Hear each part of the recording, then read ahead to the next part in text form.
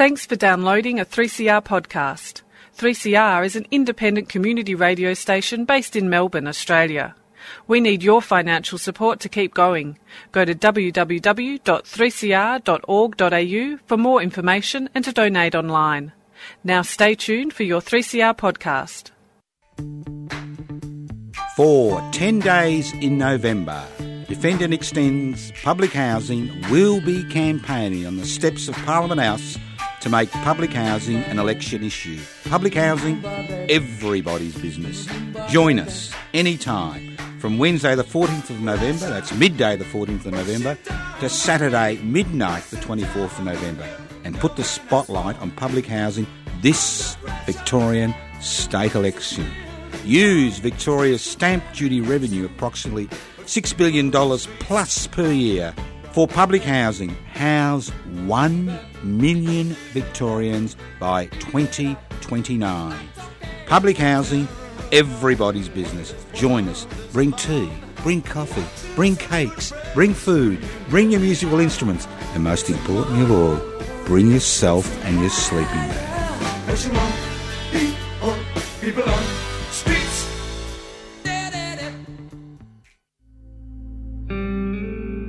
Are you 18 years and over? Have you been stopped by a Victorian police officer or protective service officer in the last 10 years? Would you like to contribute to research that aims to inform law reform and litigation strategies to prevent over-policing? Go to policestopsurvey.online for more information and to take part. That's policestopsurvey.online, a 3CR supporter.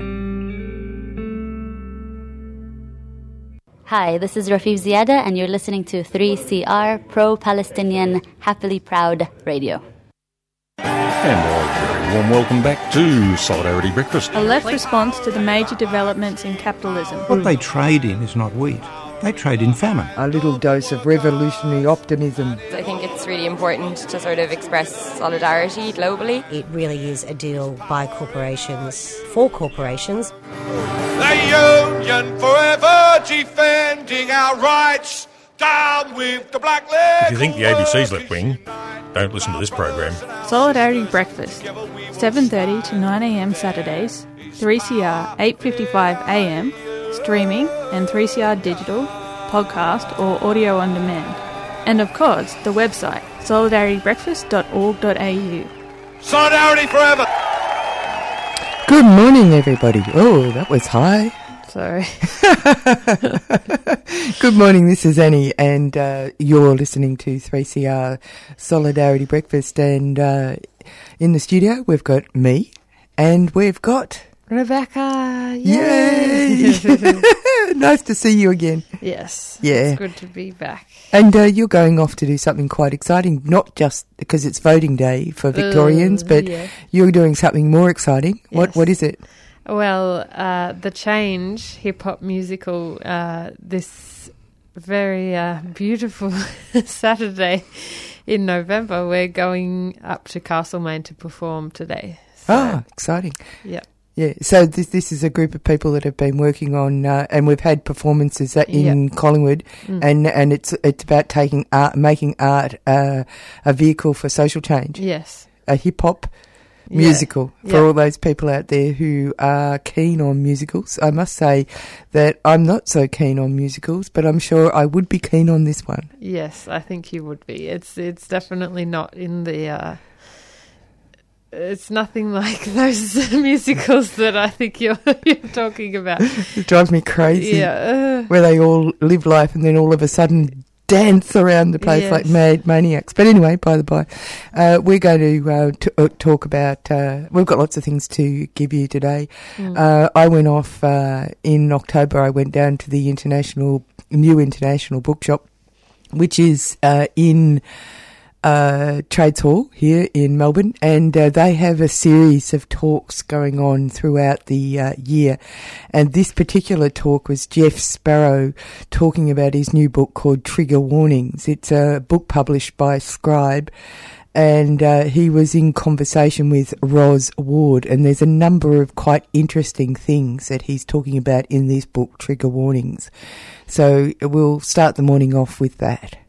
Actually, this book was commissioned by Scribe in the wake of the 2016 election, because that election, I think, was a shock to lots of people, that here is this odious figure, a figure who couldn't be designed to be more odious than he is, who won the American election. And that year, of course, Pauline Hanson returned to Australian politics. So there was clearly something going on. So it was originally supposed to be a book about Trump. And as I started working on it, I quickly realised that people were going to be very sick of people talking about Trump very soon, and that there wasn't enough to sustain a book about that. But the question of political correctness, the question of identity politics and the issues around that had been something I've been thinking about for a while. And I think we all know this is not necessarily the happiest debate to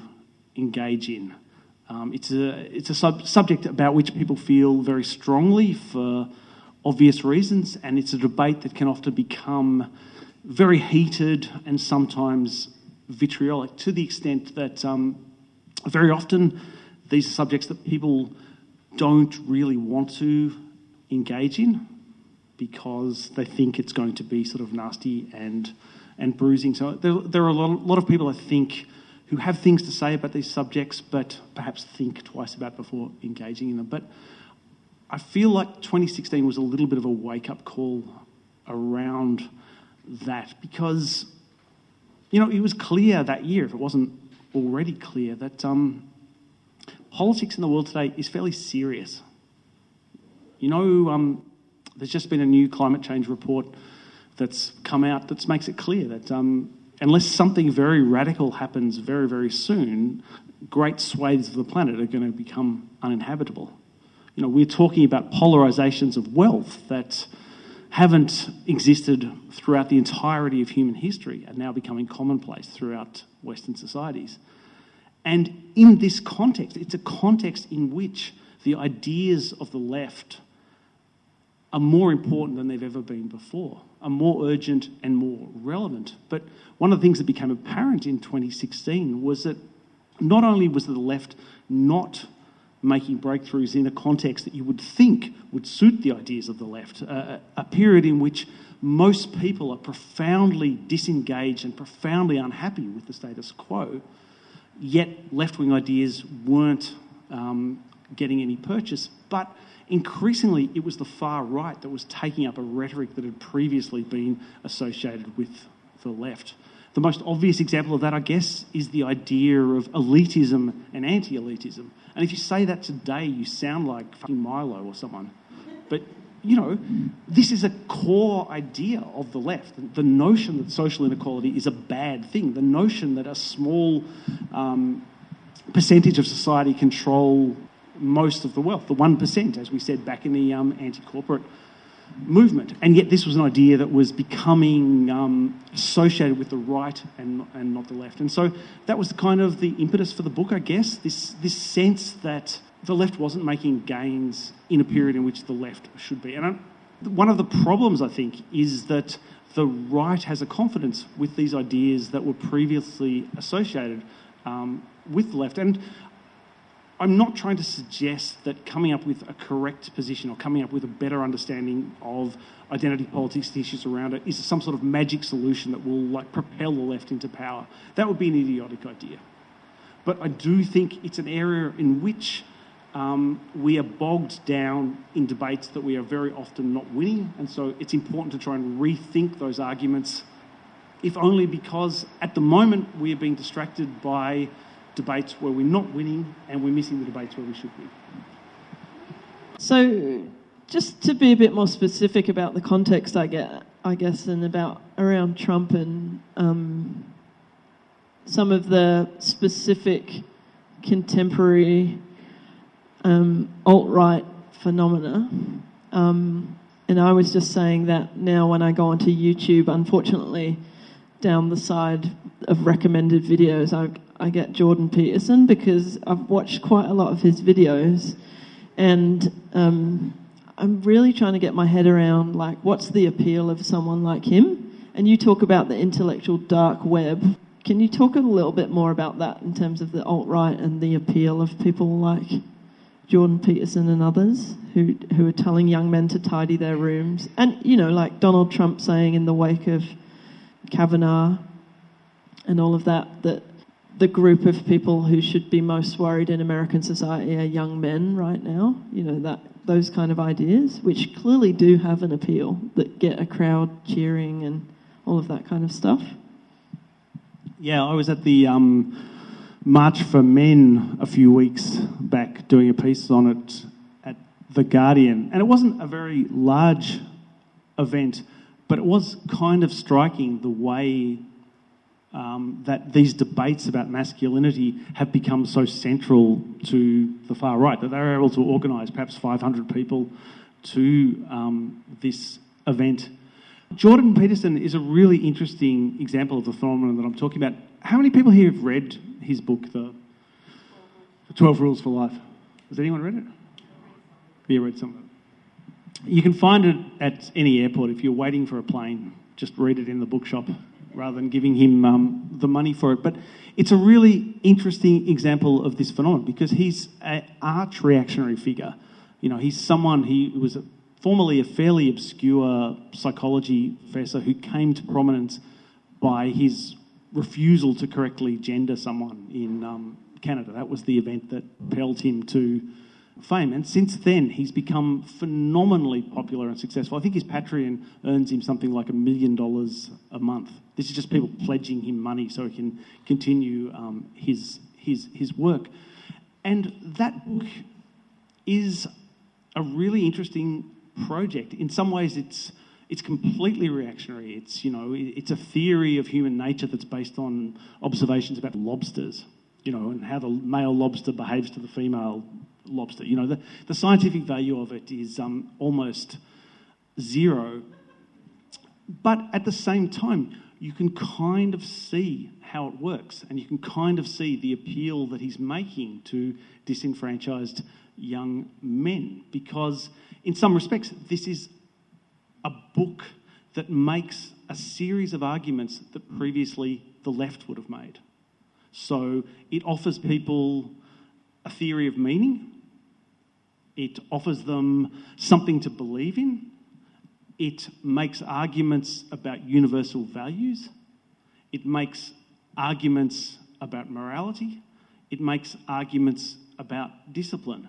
And these are all values that previously would have been associated with the old left. And you can see how there's a coterie of particularly young men who feel that in 21st century capitalism, their lives have no meaning and no value, and are latching on to this grab bag of reactionary nonsense because we're not providing a better alternative to them. And when you put it like that, you know, it's kind of quite sobering. It's easy simply to dismiss these people as buffoons, and Peterson is a buffoon. I mean, I think one of the good lines in the many reviews of that book, he's a stupid person's idea of what a smart person is like. You know, it's this sort of farrago of kind of pseudoscience on the basis, you know, to justify prejudices and traditional conservative ideas. But at the same time, there are a lot of people in the 21st century who feel that society is not working for them. And these are people who traditionally we on the left would be reaching, and when we're not reaching them, these people are being weaponised by the Jordan Petersons of the world. I mean, it's a bit more complicated than that, but I think that's a good place to start. That if we walk away from this field of battle, then other people will walk onto it. Yeah, well, so that's the first part of the conversation that Jeff Sparrow was having with Ros Ward down at Trades Hall when he was talking about his new book, Trigger Warnings. Fascinating stuff. He went on to make a really important point. So we're going to listen to the next bit.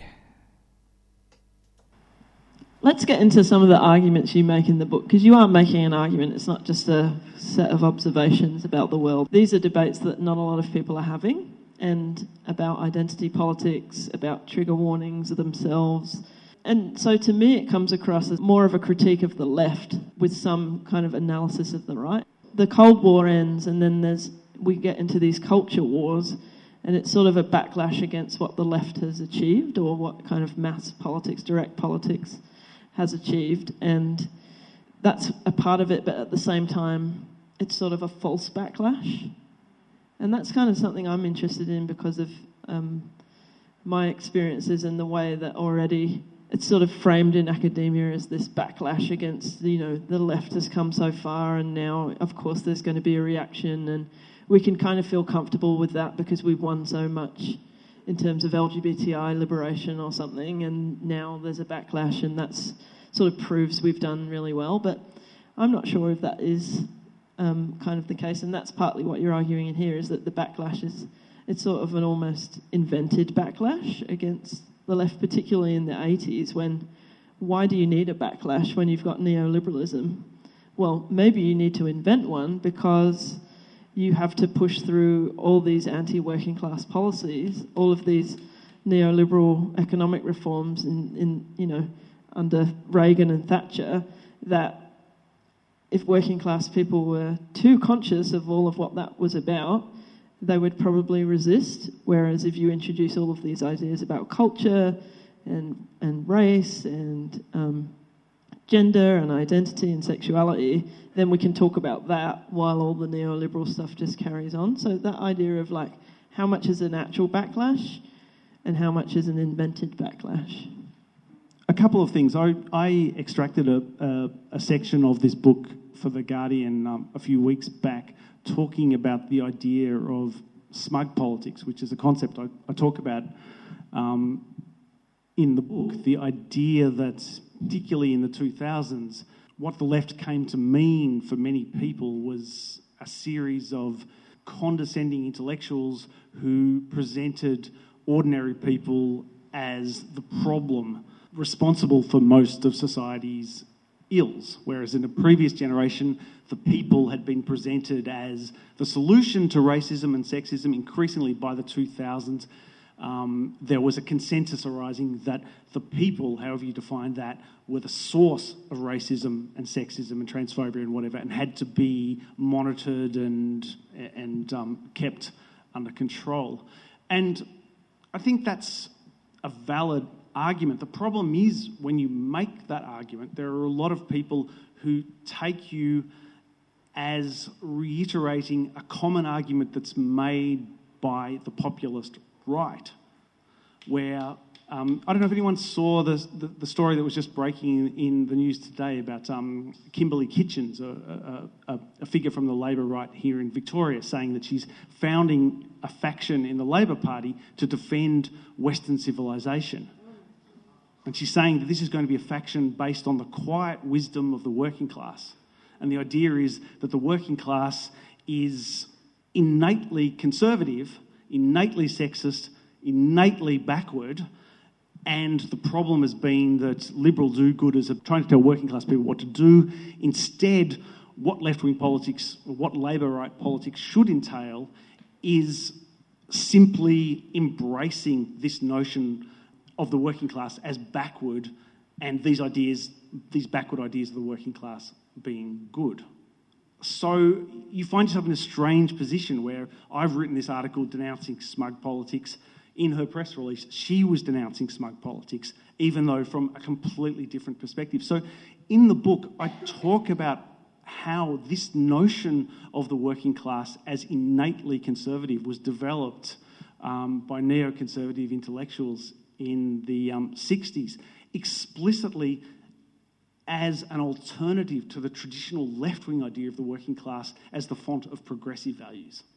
So the traditional left-wing idea is that the working class is the class of progress, the working class is the class of freedom, the working class is the class that will overturn society's iniquities. In the 60s, the neocons begin to argue that in fact the working class are the class of traditional values. The working class are the class of traditional sexual morality, homophobia, and so on. And they're counterposed to a new class elite.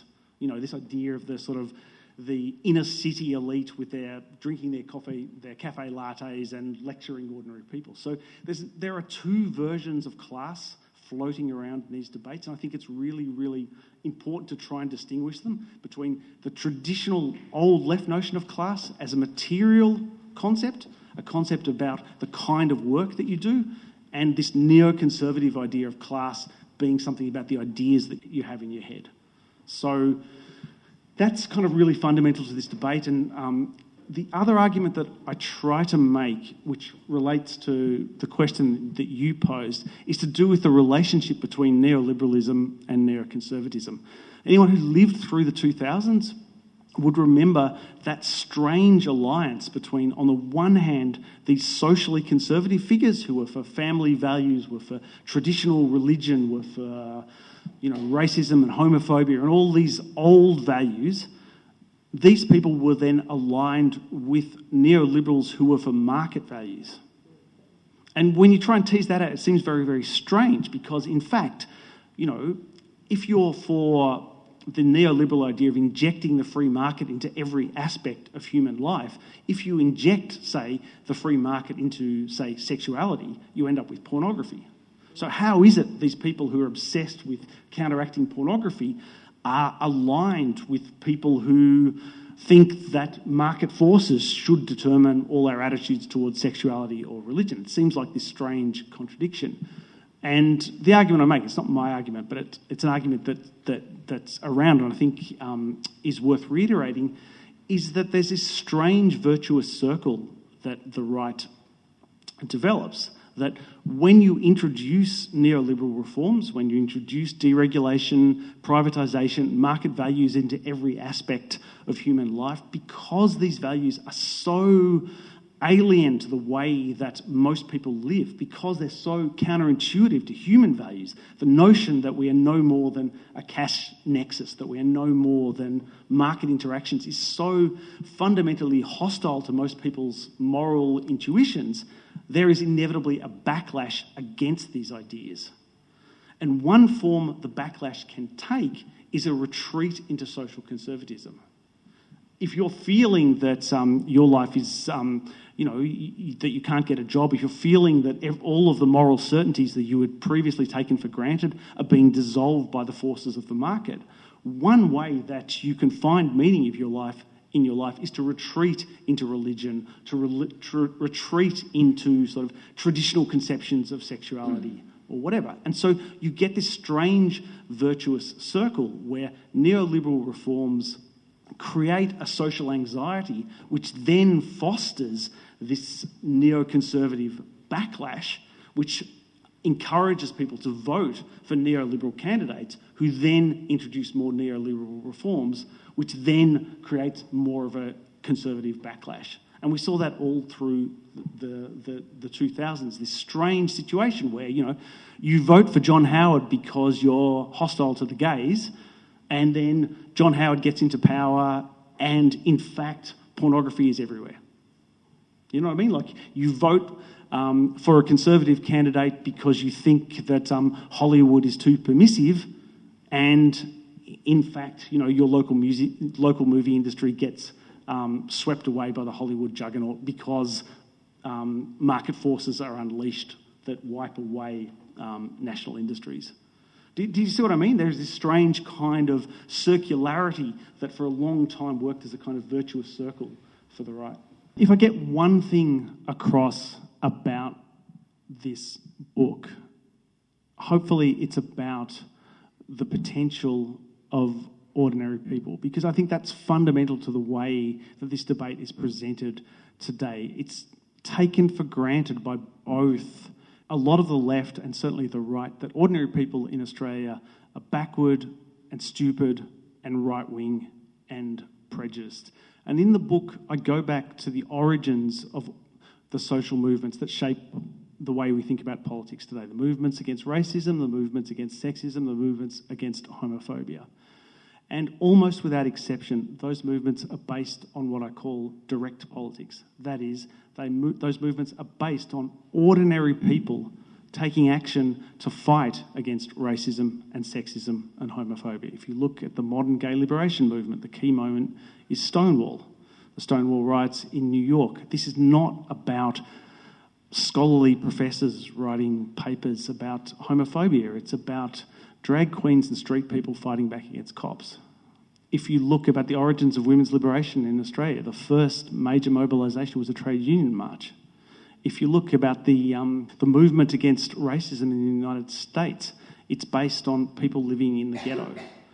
And these ordinary people who shape the way that we think about racism and sexism and all sorts of other forms of repression have been written out of this argument by a kind of new sort of politics that takes for granted that if you're not sufficiently woke to have done a cultural studies course, then you're innately stupid, you're innately sexist, you're innately racist. And I'm not trying to suggest that every ordinary person in Australia has perfect politics on race or gender or sexuality, but I am suggesting that ordinary people are part of the solution and not part of the problem. And it goes to this question as, what do we mean when we talk about the working class in Australia today? Because most of the time, and I've been doing a little bit of publicity for this book already, and if you talk to any journalist about class in Australia, what they take you to mean is people living in the country, almost without exception.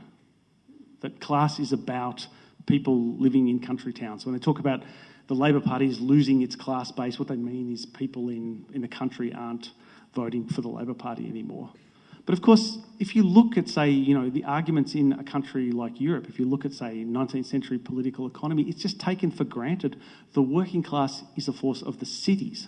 The working class is counterposed to the country. The working class is modernity. The working class is the future, not the past. So if we're talking about class in Australia in a Marxist sense, not a neocon sense, if we're talking about class in terms of people's relationship to the means of production, people who sell their labour power, we're talking about people who do things like work in a call centre. And if you as soon as you pose the question like that, well, what do people who work in a call centre today think about same-sex marriage? Of course they're for it. What do they think about sort of avant-garde music? Of course they've got 15 nose rings and, of course they're multi-ethnic. Of course they're multiracial. It just goes without saying that. And again, I'm not trying to paint a kind of rose-coloured picture. Mixed in with all of these ideas will be some backward ideas as well. But I think one of the problems that left faces, we've got ourselves into this position where we just casually take it for granted that ordinary people are ignorant and need to be educated by us. And that's not necessarily the case. What about if it's the other way around? What about if we need to be educated by the struggles that ordinary people are engaging in? I guess part of the point about trying to write a popular book like this, it's not an academic book, it's a popular book, is to reach people who are outside the ranks of the left. I mean, we're having a meeting here in Trades Hall. When you have this discussion in different settings, the kinds of arguments that come up are quite different and phrased quite differently. And if you start to talk about the proletariat, you're immediately erecting a kind of barrier that you then have to surmount. So, and I guess in some respects, that's what I see that perhaps a book like this can try to do, that there are people out there who perhaps have no contact with the left, who are trying to grapple with ideas about identity politics, ideas around the culture wars. These are the contexts they have with the political debates, and they're struggling to make sense of them. And hopefully a book like this might be some sort of compass to try to push in a kind of left-wing direction.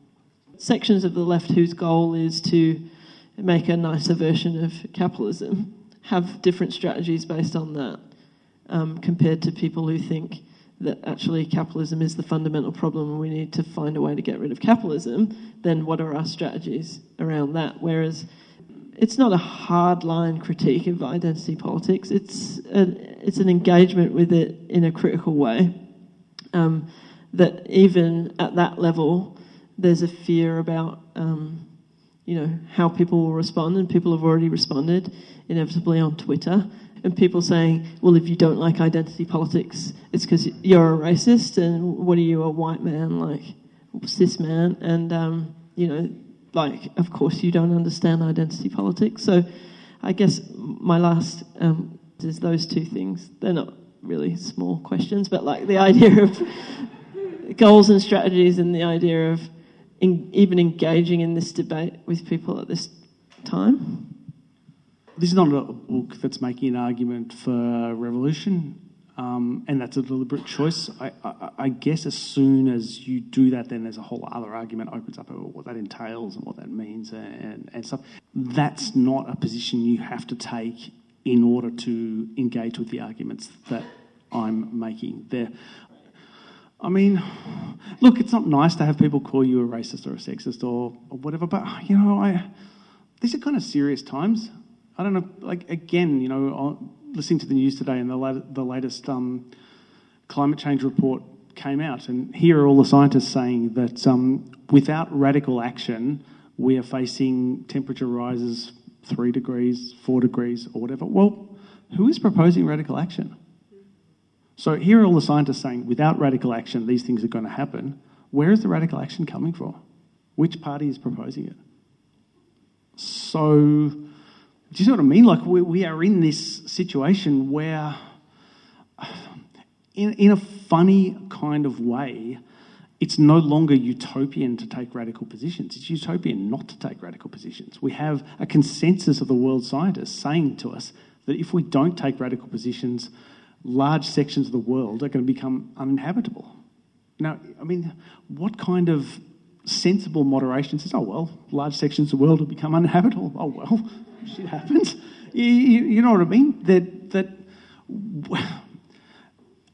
things are so bad now that we have to start asking difficult and uncomfortable questions. And, I don't think the decades to come are going to be very nice. Do you know what I mean? And if the worst thing that happens to you is a few people call your names on Twitter, well, you're not doing too badly.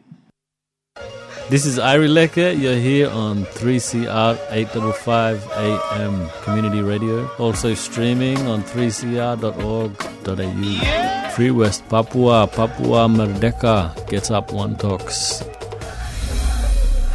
Yes, you're on 3CR and this is Solidarity Breakfast. It's Annie and Rebecca, and in the studio we've got Jenny Davidson, who's come to have a chat with us about something that's terribly important. She's from the Council of Single Mothers, and I notice it's not just the Council of Single Mothers, it's Council of Single Mothers and their children, which is right and proper, Jenny. Yes. Good morning, Annie. Yeah, good morning. Morning, Rebecca. Morning. Yeah, well, we've come to talk to you because we would like to understand a whole range of things about the activism that is at the core of the Council of Single Mothers, and in this present day and age, it's very important to understand how policy is affecting groups of people in this neoliberal paradise that we're living in. And I noticed that one of the things that you've put a statement out on is the expansion of the cashless debit card. Do you want to have a yarn about the perspective that the Council of Single Mothers has on this? Yeah, I would love to. So the Council of Single Mothers was formed in 1969, so we're 50 next year. And so, of course, the policy environment has changed, but the reality is that ever since welfare to work kicked in the last 20 years, the policy, it's really tough. Single mothers are really penalised by a lot of federal government policies, almost as if they're welfare pledges, whereas in actual fact, these are women who are raising great kids in tough circumstances. And as if bringing up children isn't actually a job. Yeah. Well, that's right. Mm-hmm. That's right. And as if you don't have a right to stay home with the children, that it's only legitimate to stay home with your children if you have a high income earner somewhere in the background, or you put your children in paid childcare as part of the formal economy and go and join the formal economy yourself in some sort of paid or, capacity. And it's interesting that it's still, when it comes to single parent homes, that single mothers are the, almost 80-something% of people who are in single parent homes, right? That's right. So of all the family structures in Australia, the single mother family is most likely to be living in poverty. Yes. 1 in 4 is under the poverty line. That's 50% of the median income. But almost all single mother families across different income levels are concerned about their current or long-term financial well-being. So we just did a survey of over 1,000 single mothers across the country, and over 80% were worried about their financial well-being, and that's across a range of income levels. It's just, only having one parent in the family to do all the caring and the paid work, it just makes the situation really tough. So, but government policies like the cashless debit card, which is so paternalistic, everyone in a community is put on it, and the implication is, of course, that you're frittering away your money and you can't manage. Whereas in actual fact, with single mothers who are in debt, when they get referred on to a financial counsellor, more often than not, the financial counsellor will look at their financial situation and say, well, you're not doing anything wrong. You just don't have enough money. Yeah. That's exactly right. Yeah. And it's really interesting because the cashless debit card has so many echoes of that sort of bonded slavery where people are brought to work on plantations or somewhere like that from other places, and then they can only buy stuff from the store that the boss owns, and they're paid in kind, and they're not allowed to actually have, and they become indentured slaves, which is exactly the power relationship that a cashless card gives to people. Well, that's right. And look, it's very disempowering, and it's very humiliating. You can go outside the communities where it's mandated and it won't work. Sometimes, and this is what's really interesting too. For people living on a small budget, there is so much that is a cash exchange that can be a cost saving, like going to the op shop, going to a market, and with the cashless debit card, most of your money is locked up. In the cashless debit card, you have only a tiny amount. Yeah. Tiny amount. Yeah, that's right. And so we did an interview with a woman in Ceduna, and, it wasn't hard for us to find someone in Ceduna in South Australia to talk to us about living on the cashless debit card. But the fact that blog, when we posted it on our website, had 2,500 hits in 5 days tells you that nobody had gone to the community and spoken to the people there and spoken to them about living on the card. This government that we've got federally that keep pushing this sort of privatisation of Centrelink, these answers that aren't answers, cashless debit card, which are all tied to big business, they constantly say things like, but we've spoken to people, we've spoken to the stakeholders. And then you look more closely and you find actually they haven't. So in the most recent account, which is something separate, which is the CPSU, which is the union that handles represent people who work for the government agencies and stuff. With Centrelink, for example, the government has said that despite the fact that this survey shows that people are getting the wrong information from Centrelink, people are being put off when they shouldn't be, that and this has real consequences. The government then says, but actually they're performing better or as well as public servants. You just got to believe us. Yeah. You just got to believe us. So when we talk to you, who's the representative of people who are actually being affected, can you tell us about what it's like for people, the increased casualisation of work, say, for example? Yeah. Look, the casualisation of the workforce has had a huge impact on many single mothers. So there's a lot of entry-level jobs that are casualised. There's certain ilk of work that's really almost impossible for most single mothers, and that's shift work and hospitality. So unless you have parents or, a very functional co-working relationship, it's really hard to do anything that starts before school hours or, has differing shifts. very hard to find the child support and all of those things. So there's a lot of work that... Or a way of looking after the children that doesn't just take all the money that you've earned. That's right as well. And, you know, there was some in-home childcare as well, where to do shift work, women could get a subsidy on in-home childcare that's actually been slashed as well. So the casualised work pool that's available is narrowing, and women also find that, you know, they just don't get the shifts. There's so many single mothers who are underemployed. The irony of the welfare to work, the irony of having moved all of these single mothers who were on parenting payment single onto Newstart. There was a whole group, 180 that were grandfathered in 2013 that got moved and their income got slashed, and the poverty can be traced from that moment, is that these families were working. And they use that parenting payment single to top up what can be like a varying amount of income. Yeah. It's that buffer between having enough some weeks to feed the children, or turn on the heating, turn, all those very basic, put petrol in the car.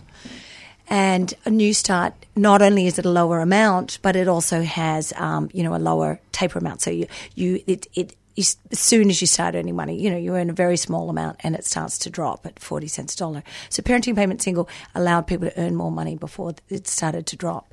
So it was a safety net that's largely gone. And in casualised work, it's not that a lot of single mothers are relying on government income. It's that the government income, it's not their sole income. It's their most reliable income. Yeah. That's exactly right. And also this business about the cutting of penalty rates. So all the sacrifices that people would have made to be able to earn a certain level of money, it's useless. There's just the pain, no gain. Yeah, well, I mean, you don't lightly give up a weekend with your kids.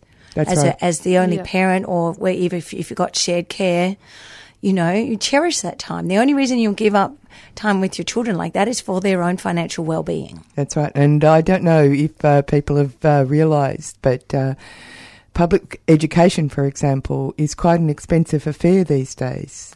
It's such a huge issue for our families. Yeah. So there are differing amounts. Public education in Australia costs, in Victoria, it differs state to state, at least $3,500 to $5,000 a year. And those costs are increasing. Children are being expected to have their own electronic device at a younger and younger age. Some schools mandate what brand device, which...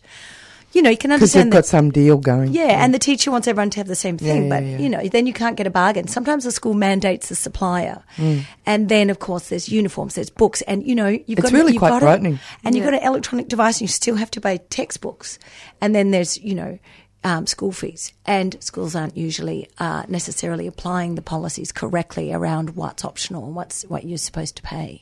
Yeah, and it's just creeping up. It's like this. It's a terrible. And when you've got children, you are responsible. You need to work very hard to get a result, but it can only stretch so far. Well, this is the thing about single mothers, is that they're still being marginalised. There's 765,000 single mother families in Australia that are raising at least 1.5 million children. They're still being marginalised and treated as if they're they're doing something. There's still stigma.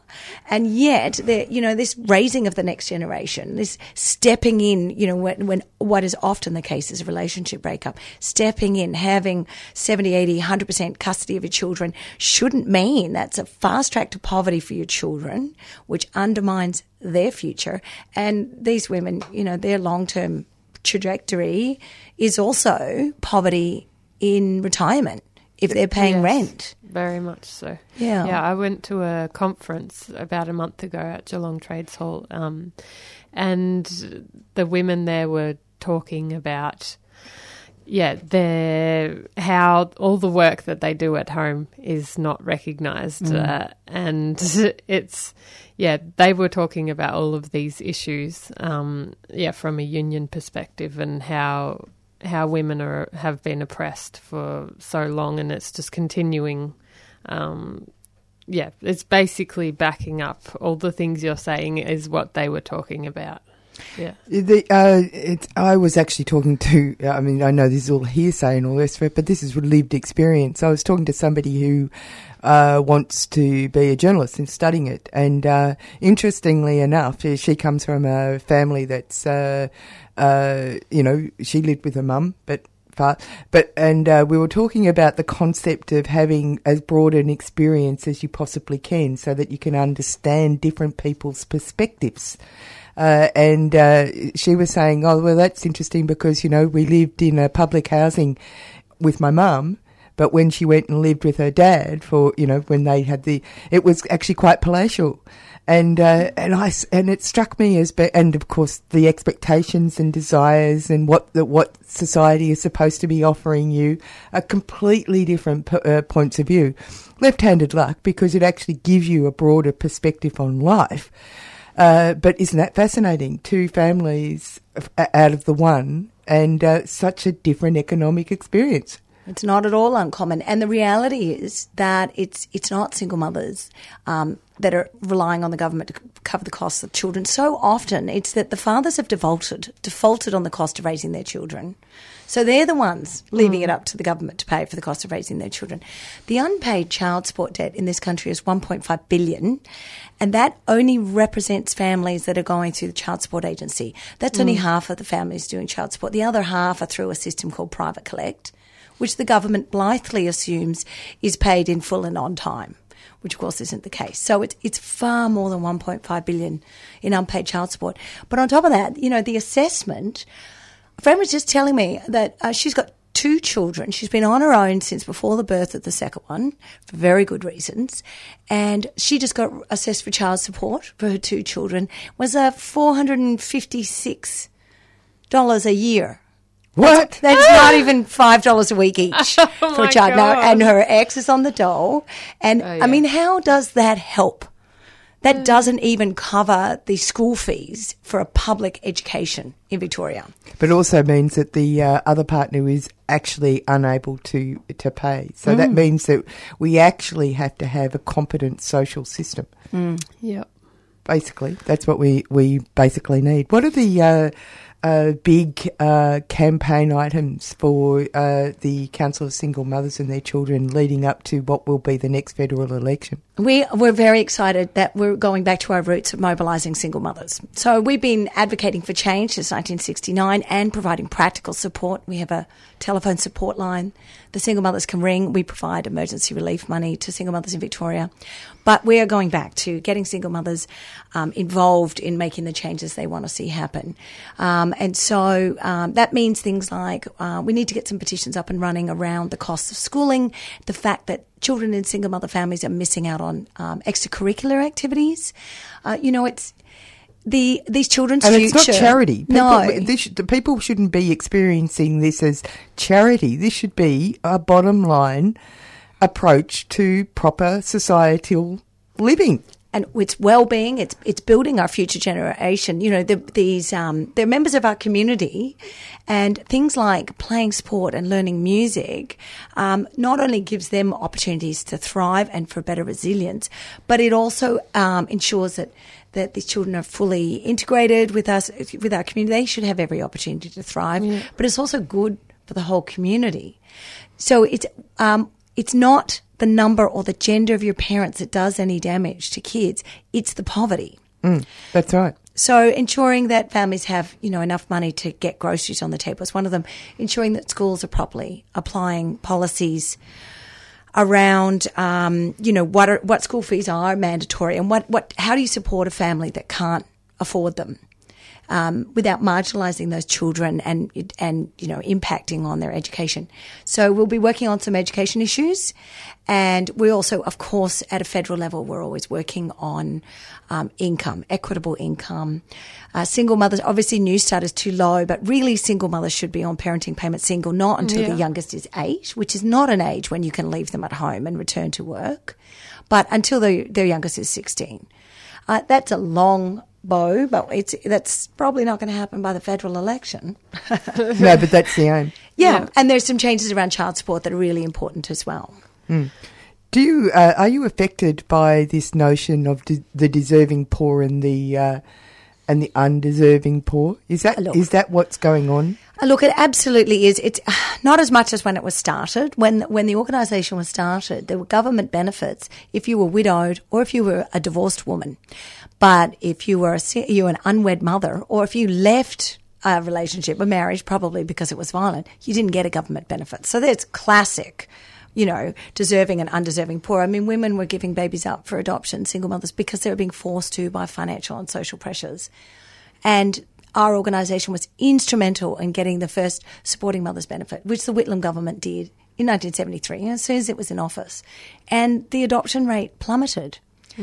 These days, it is more subtle, but there isn't any question that the single mothers sort of framed as undeserving, whereas in actual fact, Oh, that conversation which you hear sometimes, or used to hear, they just have children so that they can have a benefit. Flat screen TV or something. Yeah, there's someone that hasn't priced the cost of raising children. Yeah. Or single mothers a politician said not that long ago in WA that single mothers are too fat and lazy to keep a partner. It's like, really?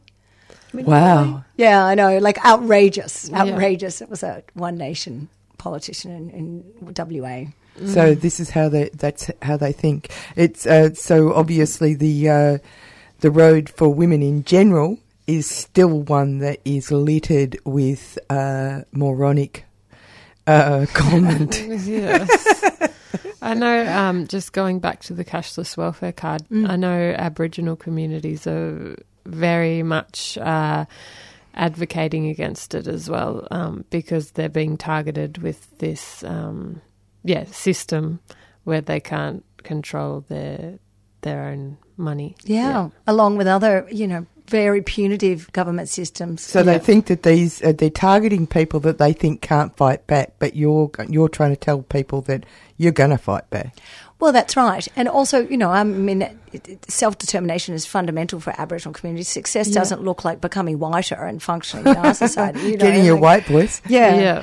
And there's so many. I mean, in Victoria, the place that has all of the, these government policies trialled is Shepparton. Yeah. And you can't go out there and force sort of work readiness and job readiness and all this stuff if there's no jobs to go to anyway. Thanks for coming in, Jenny. Oh, it's great. I'm delighted to be here. We're going to move on. You're listening to 3CR 855 AM, the voice of the community.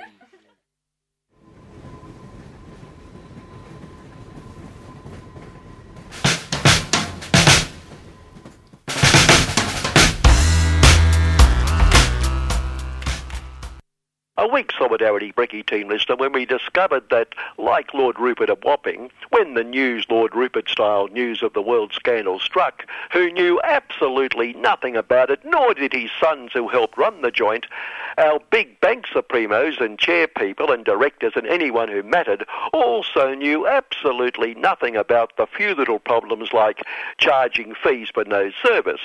Why not? They charge fees for everything else, like being served, if we could call that service, or providing income insurance to unemployed people. Well, it's not a bad incentive to go out and get a job so you can lose it and claim. And all the rip-offs, but we'll return to that because primarily a week when the nervous excitement of the state election reached a crescendo. The aforementioned Lord Rupert, desperate to set us straight, to correct the calamitous mistake the electorate made 4 years ago, yet also aware the evil Greens are even worse than the disastrous Socialists, but for God's sake, don't vote for either of them. While the True Blue Aussie Capitalist Review has conceded the Socialists will probably win, but don't deserve to. Which presumably means that the caring business class party does deserve to. Its dynamic, charismatic leader, the lobster with a mobster, putting the final touch on these progressive policies by promising to open and close.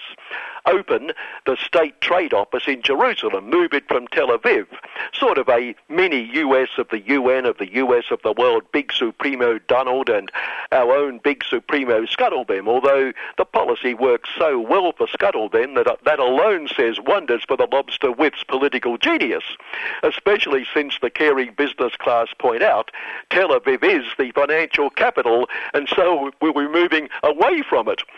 Open and close the safe injection facility. But for those who don't therefore die on the streets, he's got them covered by his major policy to build 133 or so, give or take, new prisons to address the serious problem of a declining crime rate, which, as our federal Keeping Us Secure Minister Constable Peter Duffer has bemoaned, makes people too afraid to leave their homes, and especially to sit down at a restaurant.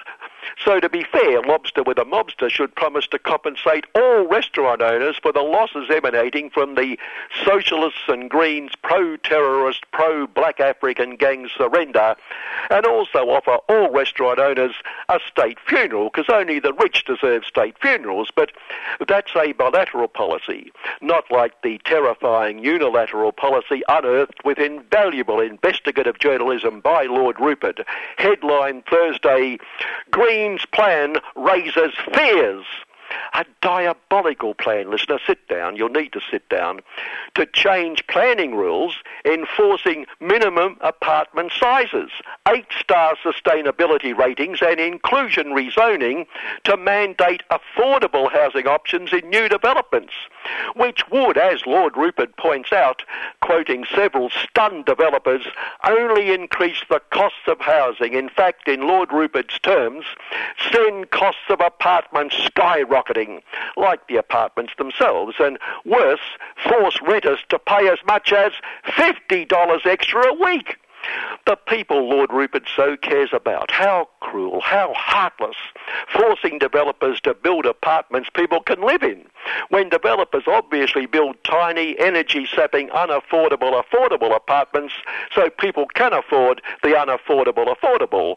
And I do wish someone would give us a more definitive definition, tautology, of affordable, because then we could wander into the city and tell all the homeless we encounter just how much they have to save from the loose change thrown in their hats or whatever to be able to rush out and buy a tiny, energy-sapping, affordable apartment. Although if that's the case now, the case the evil Greens want to destroy, then we can but ponder why all those homeless people haven't already got their own little apartment. Must be their own fault. Wastrels. And full marks to the Lobster with a Mobster for promising to provide all those roofs over people's heads, as long as they don't mind looking at the world through bars. And prisons reminds me, I'm sure you realise, listener, we're still on the first sentence of today's week that was, and if the evil Greens could evoke such vitriolic warnings from those who know how we should think, imagine the next 4 years if the evil socialists, not the pejorative Dan lot, but the evil lot, win a seat, because they're likely to propose real threats to the greatest little economic order of them all. Phew! End of sentence. End of our in-depth coverage of our 4-yearly exercise of parliamentary democracy. Lord Rupert and the rest of the media deserve full marks for restraint for their treatment of the freed Bali 9 drug mule Renee Lawrence upon her release, treating her with such sensitivity, respecting her feelings and privacy and confusion in Bali, Brisbane and Sydney. Also quite interesting, yesterday's Lord Rupert of Wapping Sin, the day after her release. Unlike the swarms invading her in Bali, Brisbane and Sydney, not a word, not a line. Obviously her name isn't Chappelle. But last week we mentioned Lord Rupert did devote quite a few lines to a Greens-dominated council holding an anti-coal carols night, changing the words of popular carols, and how this was so cringe-worthy and made the Greens the Grinch that stole Christmas, according to Lord Rupert and the Institute of Public Very, Very Private Affairs. But one of the supermarket duopoly changing a popular carol to promote itself in a ubiquitous ad must be, by dint of their silence, putting the fun into Christmas. Well, the other duopoly mob are promoting the urgency of order by a certain time for guaranteed same-day or next-day delivery. And I thought, it's really urgent because there's only 30 more shopping days till Christmas. And there's one salt, sugar and fat million calories per bite product they're pushing with a dear, dear little child saying, I want to lick the plate. Which could be the case, because if he's a he, dear, dear little child, his parents bought all their Christmas fare at the duopoly's prices, he probably needs to lick the plate. He'd be near starvation, poor little kid. although he'd be starving on the highest of high-quality products, because I notice their fruit and vegetables are usually only about 4, 5 or 6 times more expensive than what I pay at the market. So clearly they must be amazing quality. That most sensitive of men, USO Big Supremo Donald Trample the Poor, has heeded the advice of advisers that he not listen to tapes of the murder of good Saudi, evil journalist Jamal Khashoggi, because it's a suffering tape, a terrible tape. And Donald said the good old CIA conclusion that Donald's very, very, very close friend, the Crown Prince, ordered the murder was very premature. Well, will anybody really know? Donald mused, and Donald is a Donald who really knows what he really knows, unlike Donald Rumsfeld the Arabs. Like, he was the only person in the whole world who knew evil Iran was breaking the anti-nuclear agreement it signed and must be punished. And anyway, his very, very, very close friend, the Crown Prince, agreed with Donald that the evil murdered was yet another purveyor of fake news. So really, he got what he deserved. And Donald seemed to, it's often hard to tell, seemed to lay the blame for Saudi murdering a journalist on evil Iran. And unlike his election attacks on Hillary, who deserved to go to jail, the revelation his daughter had also been using a personal email thingy in the White House was also fake news. But we have proof. It's fake proof, fake news proof. Due to space, next week we'll cover the merchandise of death manufacturer who wants to use the government's construction code, which some suggest is a touch anti-evil unions, to slash wages and conditions. And as usual, the bloody evil union is opposing it. More next week, but bet you can't wait. If the journalist got what he deserved, not getting what they deserved, these poor banking executives facing the Her Most Gracious Majesty's Royal Commission, like the Witch Bank, which used to be our bank chair, Catherine Livingstone Workers Sweat, who conceded there was an impression, executives were punished like being asked to hand back a small percentage of their millions in bonuses, only if their sins became public. Well, yeah, Catherine, I think people got the impression, mainly because it was what happened. Except for her predecessor, David Turner Huge Profit, who refused to hand back 40% of his director's fees when the proverbial hit the fan, because he explained, clinging firmly to the 40%, he knew nothing about any of the mess splattering from the fan, even though he was covered in it. And for goodness sake, how would he be expected to know? He was just chairing the whole show. But the evidence has been consistent. Every witness has sworn she or he knew nothing about any of this, and it was everybody else. Although this hasn't prevented them from promoting progressive policies. Supremo Matt Come Clean facing the Commission, same day True Blue Aussie Capitalist Review headline that the bank would turn fully green by 2030, and let's be fair, to their credit, that puts them light years ahead of the major political parties, although finally, thanks to their policies, years won't matter because we won't have too many left. But the Witch Bank, fully green by 2030, and I thought, Catherine and Matt are bringing all that forward. Good on them, because sitting in the furnace of the witness box, they were already looking decidedly very, very green indeed. Good morning. Good morning, Kevin. That's for sure. You're on Solidarity Breakfast with Annie and Rebecca, and we've had a pretty interesting morning so far, I think.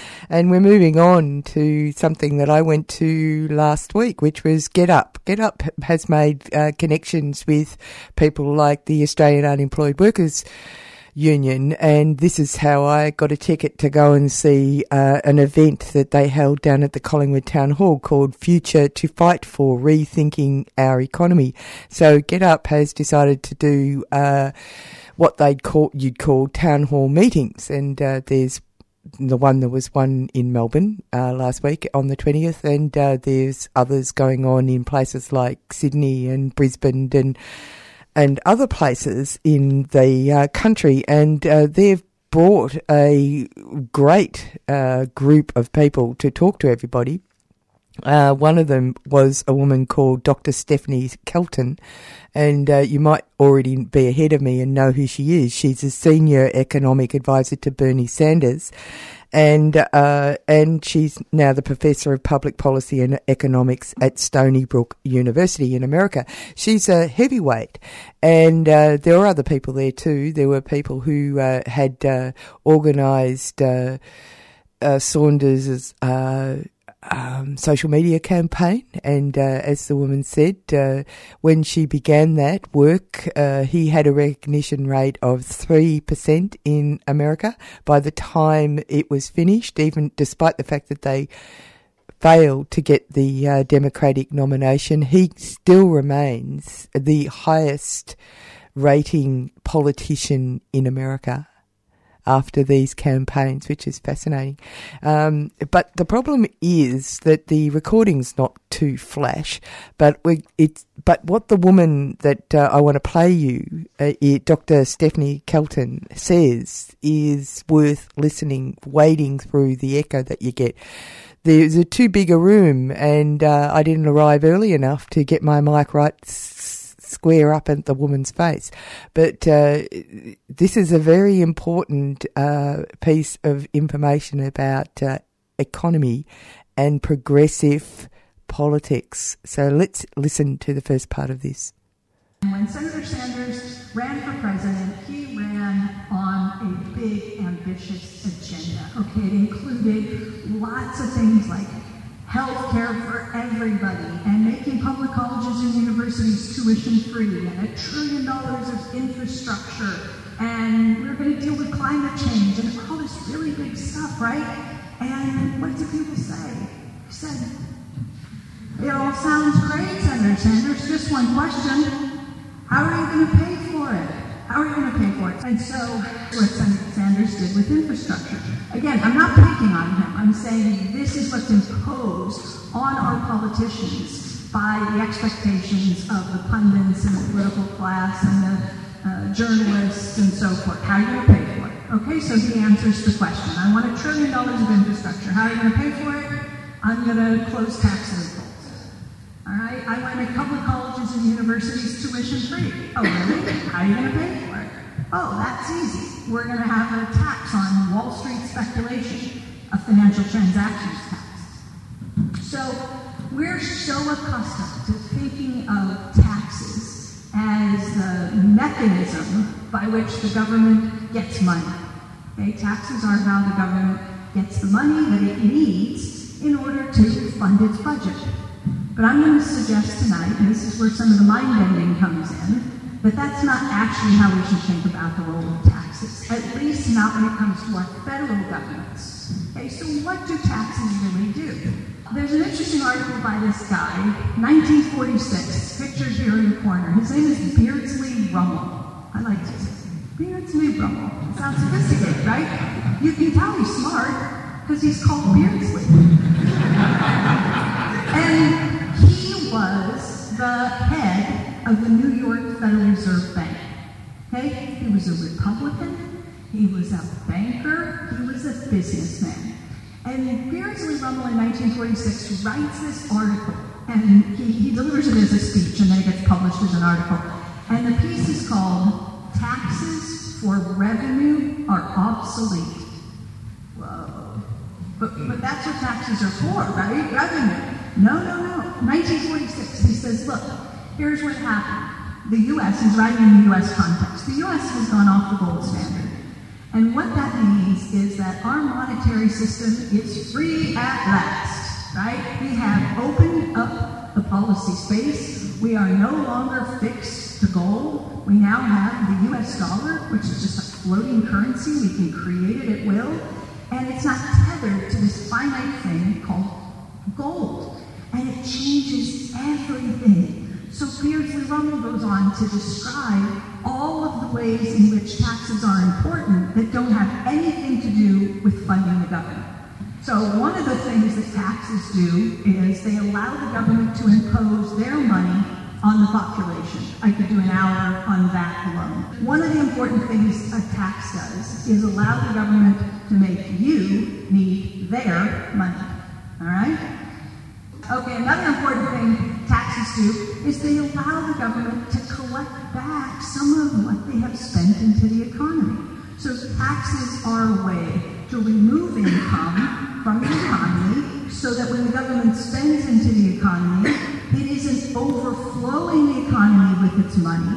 It can take some back in order to prevent inflationary pressures. It's an important function of taxes. Another important thing taxes do is they allow the government to say, this population over here has too much.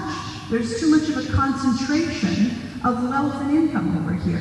I'm getting concerned about inequality. I'm going to take some of what they have, not because I need it, but because I don't want them to have so much. So taxes are an important way to impact the distribution of wealth and income in the economy. And, I'm going to give me a click. Taxes are an important way to change behaviors. You can slap a tax on something that you want to discourage people from doing, like, let's say, a carbon tax. You can provide tax incentives, rebates, and things like that to encourage people to go green, right? Buy more energy-efficient appliances in cars and so forth. So taxes are important for that. One last click on this slide.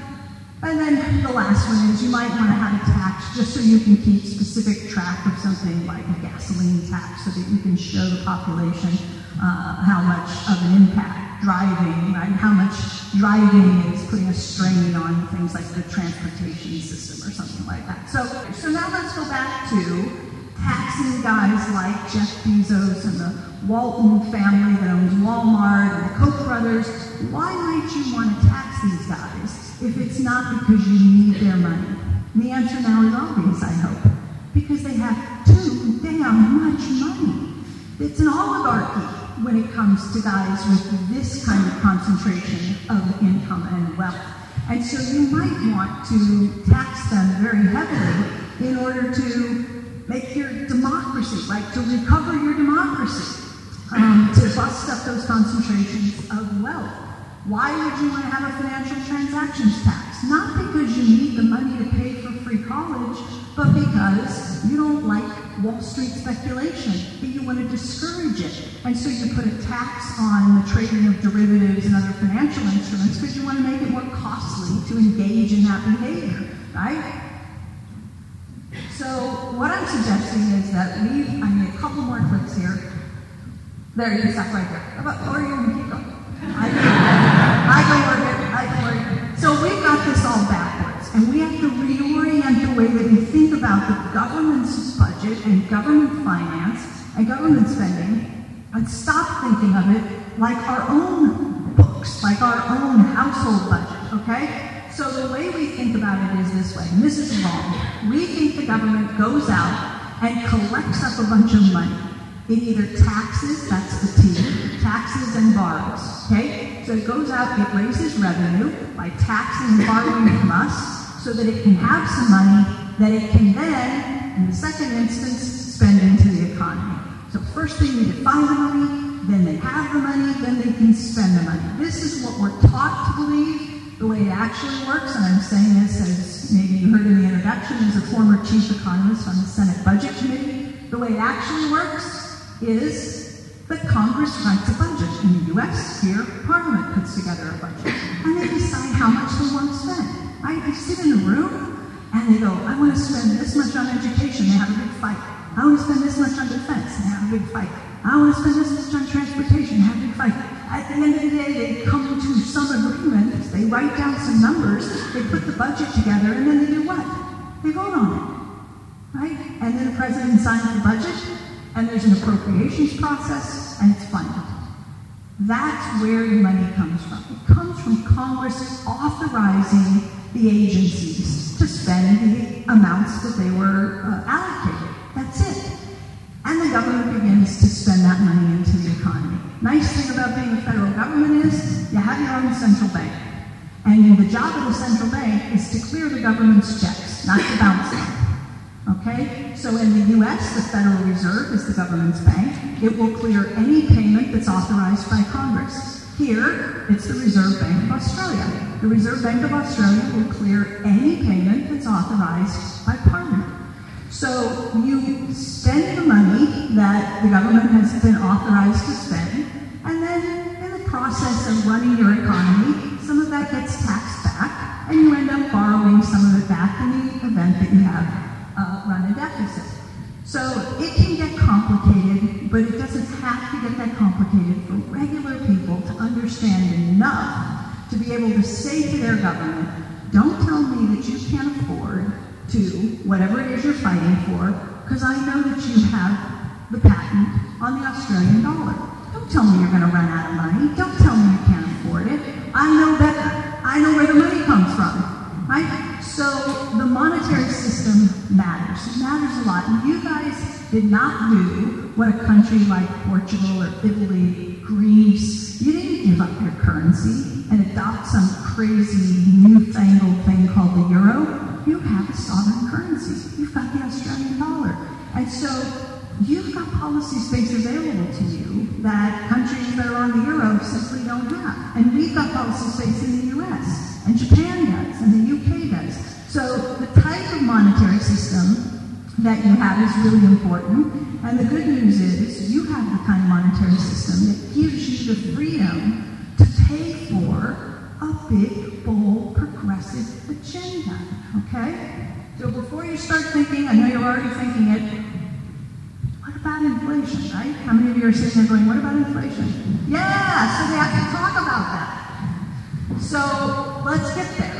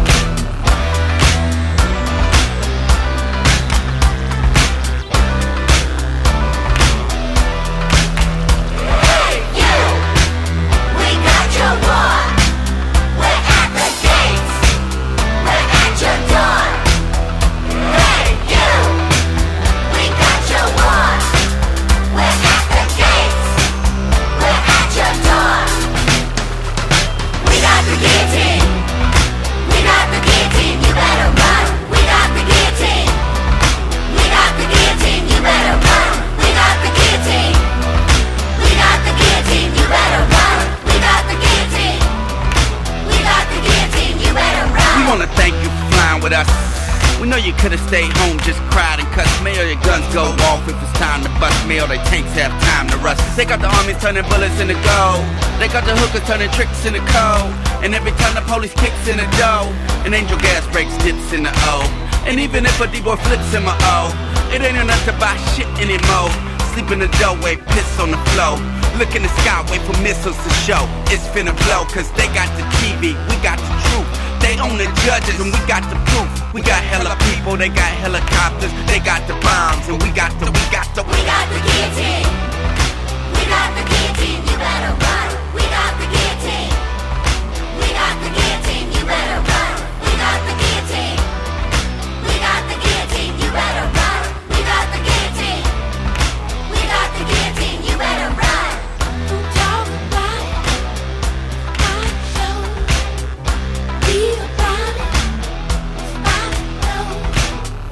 Talk about it, I show. Be about it, I know. I just spit the dope lines, I don't snort them. Tell the boss to call police to escort them. You don't write out them lies, you just quote them. Get offline, plug into this modem. No, you can't outvote them, the rules are still golden. On the jewels we holdin' if we guardin' our scrotum. If you press the ear to the turf that is stolen, you can hear the sound of limitations exploding. Please, sir, may we have another portion? We're children of the beast that dodge the abortion. Neck plate firm between the floor and the portion. When shut your shit down, don't call it extortion. Caution, we're coming for your head. So call the feds and get files to shred. Every textbook read said bring you the bread, but guess what, we got you instead. We got the guillotine. We got the guillotine, you better run. We got the guillotine. We got the guillotine, you better run. We got the guillotine. We got the guillotine, you better run. We got the guillotine. We got the guillotine.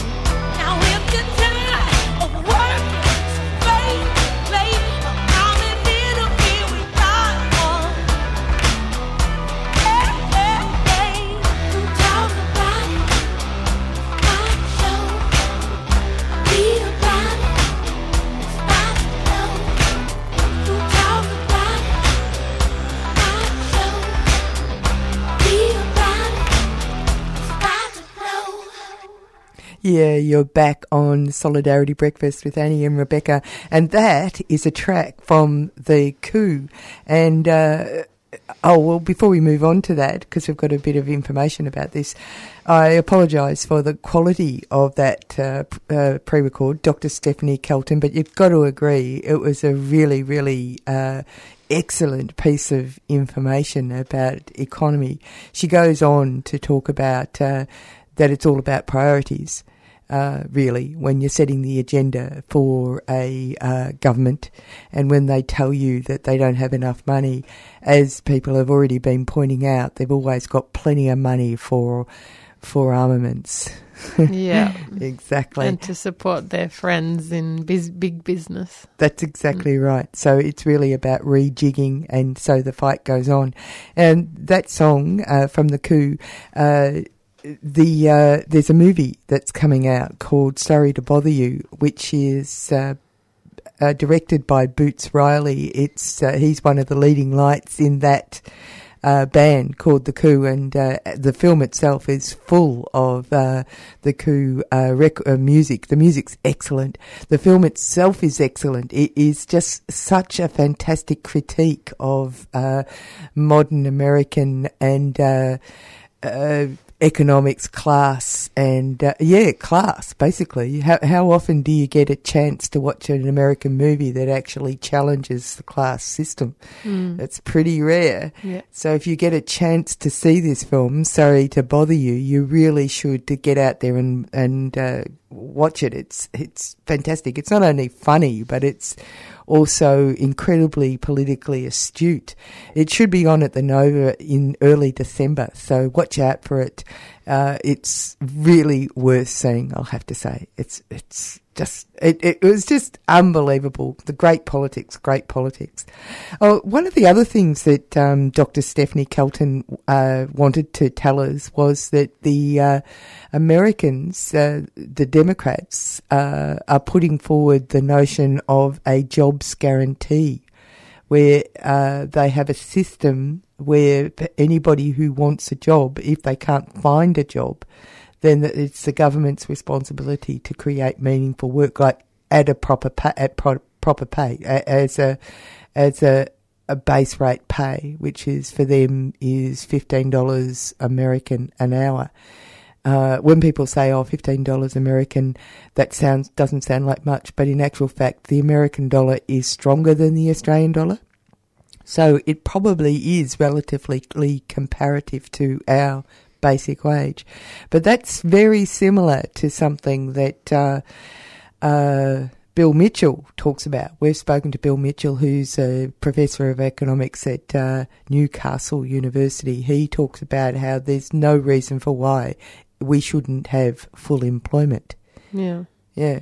So that it's not, so all this degrading and outrageous level of homelessness in America, for example, is, just gobsmacking to realise. I don't know if anybody saw David Bradbury's movie America and Me, which was just him going around talking to a variety of people, as David Bradbury does, because he can't help himself. And when he was there doing a tour of American states for another film that he had made, he couldn't help himself. He went out with his camera and started to talk to people on the street. And what he was finding was all these people who were homeless were ex-service people and stuff like that. And you sort of think to yourself, how can America feel like a successful country if it can't feed and house its people? Yeah. It's extraordinary. Anyway, coming up in December, we've got something important. December the 1st? Yes, so December 1st is a special day for the West Papuan community. In 1961, their Morning Star flag was raised alongside the Dutch flag, and they were on their road to independence. But then, as probably quite a lot of the listeners know, some Cold War politics and other politics. Just greed and violence, really. Yeah, took took centre stage, and Indonesia has occupied that West Papua ever since. So the West Papuan people, every December 1st, they remember that day and raise their flag, and all over Australia and I guess globally, people raise the Morning Star to show solidarity for the West Papuan struggle. It's called Independence Day. Well, by some people, yeah. Okay. Yeah. That's kind of what they. It was supposed to be their Independence Day. Yeah. And raising the Morning Star flag in West Papua is a killing offence. Yes. Yeah. People are either killed or put in jail. Yeah. And so they've found over the years other ways to put the flag, show the flag by making, that's why you see photos of Papuans with the flag painted on their bodies, or they've put it on bags because, the Melanesian people are famous for their billams and knockins, which are the string bags that they make. So they make those with the flag on it, and they make, bracelets, anything that they can wear with the flag on it is like a way around that. And it's a way that they can still express their identity as West Papuan people. Are there going to be events here? I mean, there will be the raising of the flag, but if people want to be part of the events, what do they do? Can you remember?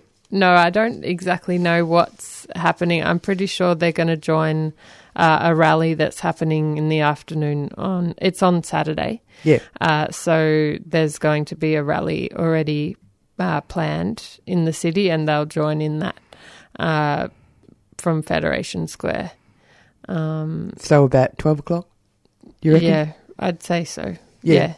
Do they have a website? The West Papuans? There's the website for the office that's down in Docklands. So that's DFAIT, DFAT of West Papua, Federal Republic of West Papua. So if you search for that, you'll find, some information. I know the following week they will be having an open day of that office, so that's a good opportunity for anybody who wants to find out what's news, what's the latest that the United Liberation Movement for West Papua, what is the latest that they've been up to. You can find out on the 8th. They will be having their open day down in Docklands. We'll have more up-to-date information next Saturday, so you should be tuning in. But the day before is at MUA rooms down in Island Street in West Melbourne. There's going to be the big celebration of Eureka. There's going to be an evening there.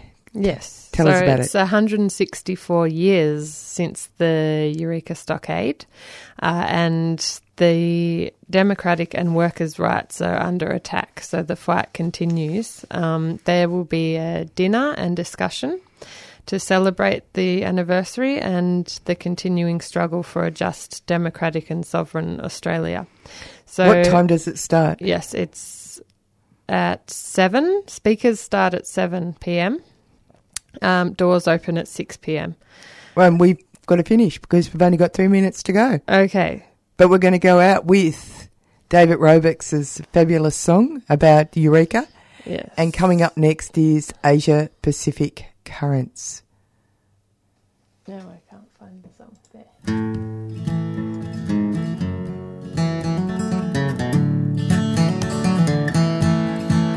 From every corner of the world, they came from all around. When in 1851 they struck gold upon the ground. Every voyage was a long one, months upon the stormy sea.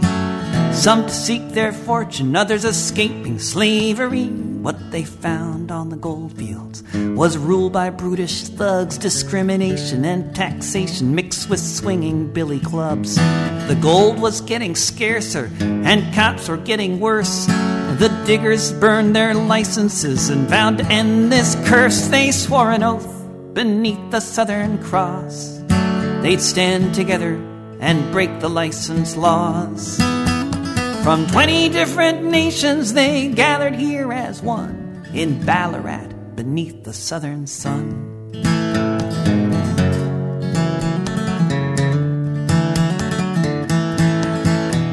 The Crown tried to divide them, giving preference to some. The diggers wouldn't have it. They said it's all of us or none. They built a stockade while the redcoats massed nearby, and they heard the miners shouting, "We're ready now to die." The rebel miners waited for whatever lay in store, and on one December morning in 1854, the redcoats attacked the camp. Dozens there would fall amongst these brave gold diggers who'd risen to the call. They swore an oath beneath the Southern Cross. They'd stand together and break the license laws. From 20 different nations they gathered here as one in Ballarat beneath the southern sun.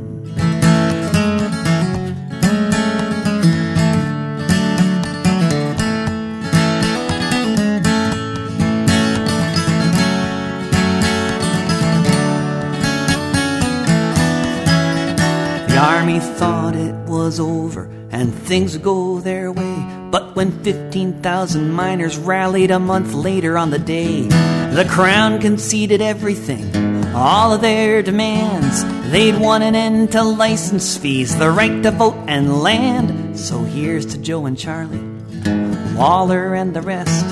They drew the battle lines and put Crown rule to the test. The diggers may have lost the battle, but they quickly won the day, and those shots fired in Victoria were heard 10,000 miles away. They swore an oath beneath the Southern Cross. They'd stand together and break the light. You've been listening to a 3CR podcast produced in the studios of independent community radio station 3CR in Melbourne, Australia. For more information, go to allthews.3cr.org.au.